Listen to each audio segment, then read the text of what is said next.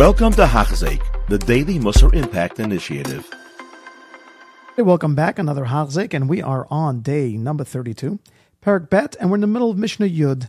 We're learning about the different lessons taught us by the students of Rabbi Yochanan ben Zakkai. Rebbe Eliezer had said to us the three things that would be, as the way that the Rabbeinu Yonah put it, that these were the margalita bepumya. These were the pearls in his mouth at all times. And now he's going to tell us something that wasn't a pearl in his mouth the whole time. Now, he says it at the end, but I think it's worthwhile saying at the beginning that what he's about to tell us now is not something that needs constant review.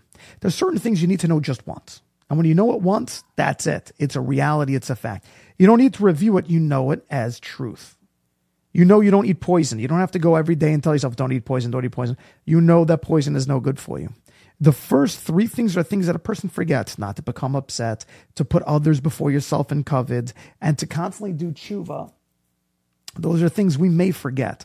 But this next one is talking about the kavod that a person goes and how he deals with his chachamim, how he deals with the brilliant teachers, the brilliant gedolei hador of his generations. And for that just once suffices. And what does he say? That become close, warm yourself by their fire, but be careful to get too close to their coals, because you could get burned. Mashal, this is a mashal to getting burnt by the fire, because if you stand far enough, then you're going to get an enjoyment from the fire. It's cold outside. The fire is warming you up. You can warm yourself by that incredible glow of their words. But if you get too close, you will get burned. So you got to stand a bit far away in awe of the year of the Kavod Rosh. Give them that space. Understand the awesomeness that they are. The Maharal in the Memchet Kinyanei HaTorah and the 48 Ways of Wisdom tells us that you have to have this Ema and Yira for your Rav.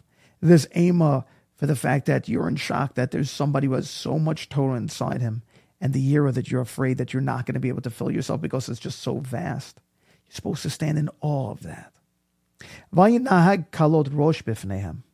And do not be somebody who's lighthearted or foolish in their presence.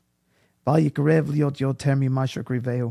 don't try to get too much closer than you're meant to, because interesting. This would actually, by trying to get too close, it moves you further apart. I know sometimes I'll have students that I know I've lost.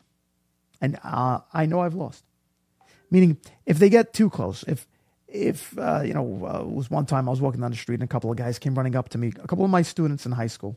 And they're like, oh no, something bad happened. Rabbi, we need your help. We need you. So I came to help them.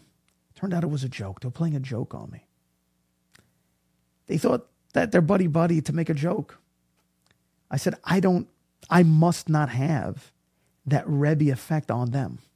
I must not have within their own minds. Meaning, if you can get that close, I think what Rabbeinu Yonah is saying is that, so then you've made yourself further from him being a Rebbe. At this point, you no longer feel that there is what to learn, because I'm treating him as if I don't have that yira, or I don't have that ema. And automatically that slips through the fingers. And if the person is really a gadol, not talking chas v'shalom, my students, I'm not a gadol any close to it, but if the person is really a gadol, mechayev to'anish gadol, chas v'shalom, what can happen with somebody who thinks that he can be that close and do that type of an attitude of closeness without really having earned it? And certainly, when you're doing averot, and to go and to make yourself as if you are buddy with them like that, that doesn't happen. Because what happens, because there's a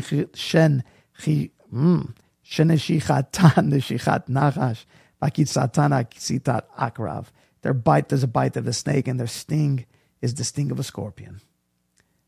Because you might think, look, I can charm them, like the way that you charm a snake, so that it won't bite me. But you should no. You don't have control of them. They have a connection to Torah. And the moment that you make them choose between Torah and you make them choose between a Rebbe to Klal Yisrael and yourself, you're going to get bit, and that's going to be something that is destructive. And all of their words are like fire. So now that you've kind of embittered yourself, now that you've kind of moved yourself too far away, you may want to argue with them, but don't. No. Understand that you're small and they're big. Understand that they have greatness that you can't imagine because they have Torah. They have an incredible connection to the infinite. They can see things beyond anything that small people like ourselves can possibly imagine. So you're going to go and argue on their words. But their words are living fires. Their words are something beyond what you can have.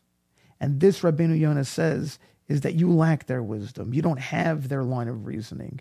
Their words are sharp. Their words are incisive. And they're going to end up burning inside whatever it is that Hashem has to, in order to make sure that you don't upset those words to be taught to the klal. Now, like I opened this up with, he said this was not something he had to say all the time. This was a warning from one time. Mishnah Yud Aleph Rabbi Shua Omer Ayin Hara v'Yetzer Hara v'Sinata b'Yod Motzinata min Olam. Let's start this. Rabbi Shua Omer Ayin Hara. Perush, somebody who's not happy with what he has, and he has this bad eye towards people. He's not happy with his chalik, and so therefore he looks at wealthy people. He wishes he can have their wealth. So this attitude is destructive to you and to the ones that you are jealous of.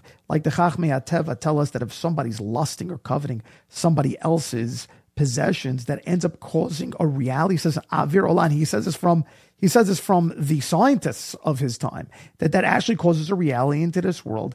It brings up this Avir Olah, like a vapor comes up from the Machshava, and it destroys everyone and everything involved inside it. You end up destroying everybody and everything.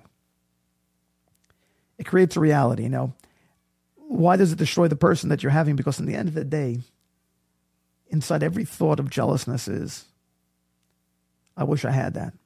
And why does he have it? I'd almost rather that both of us have nothing than him have something and me have nothing. Licked in every single, learn it up like a Gemara, right? In every single part. And so you've made that. You created that reality into this world. And now that you did, Itaka could be real. At the same time, but after you end up really wanting to have, and you put into your heart that I have to have that, it destroys you. You can't sleep, you can't eat, you can't enjoy anything. That's what Haman said. That's, by the way, I'm recording this now on Rosh Chodesh. And those are the letters that Einenu Shavali is, is the letters of this month now of Hashem's name that the Arizal brought by the Bnei Yisachar, by Rosh Chodesh. That is a destructive nature within a person. It destroys your entire spirit. It takes you out of the world. Like we know, Kina is one of the things that take you out of the world.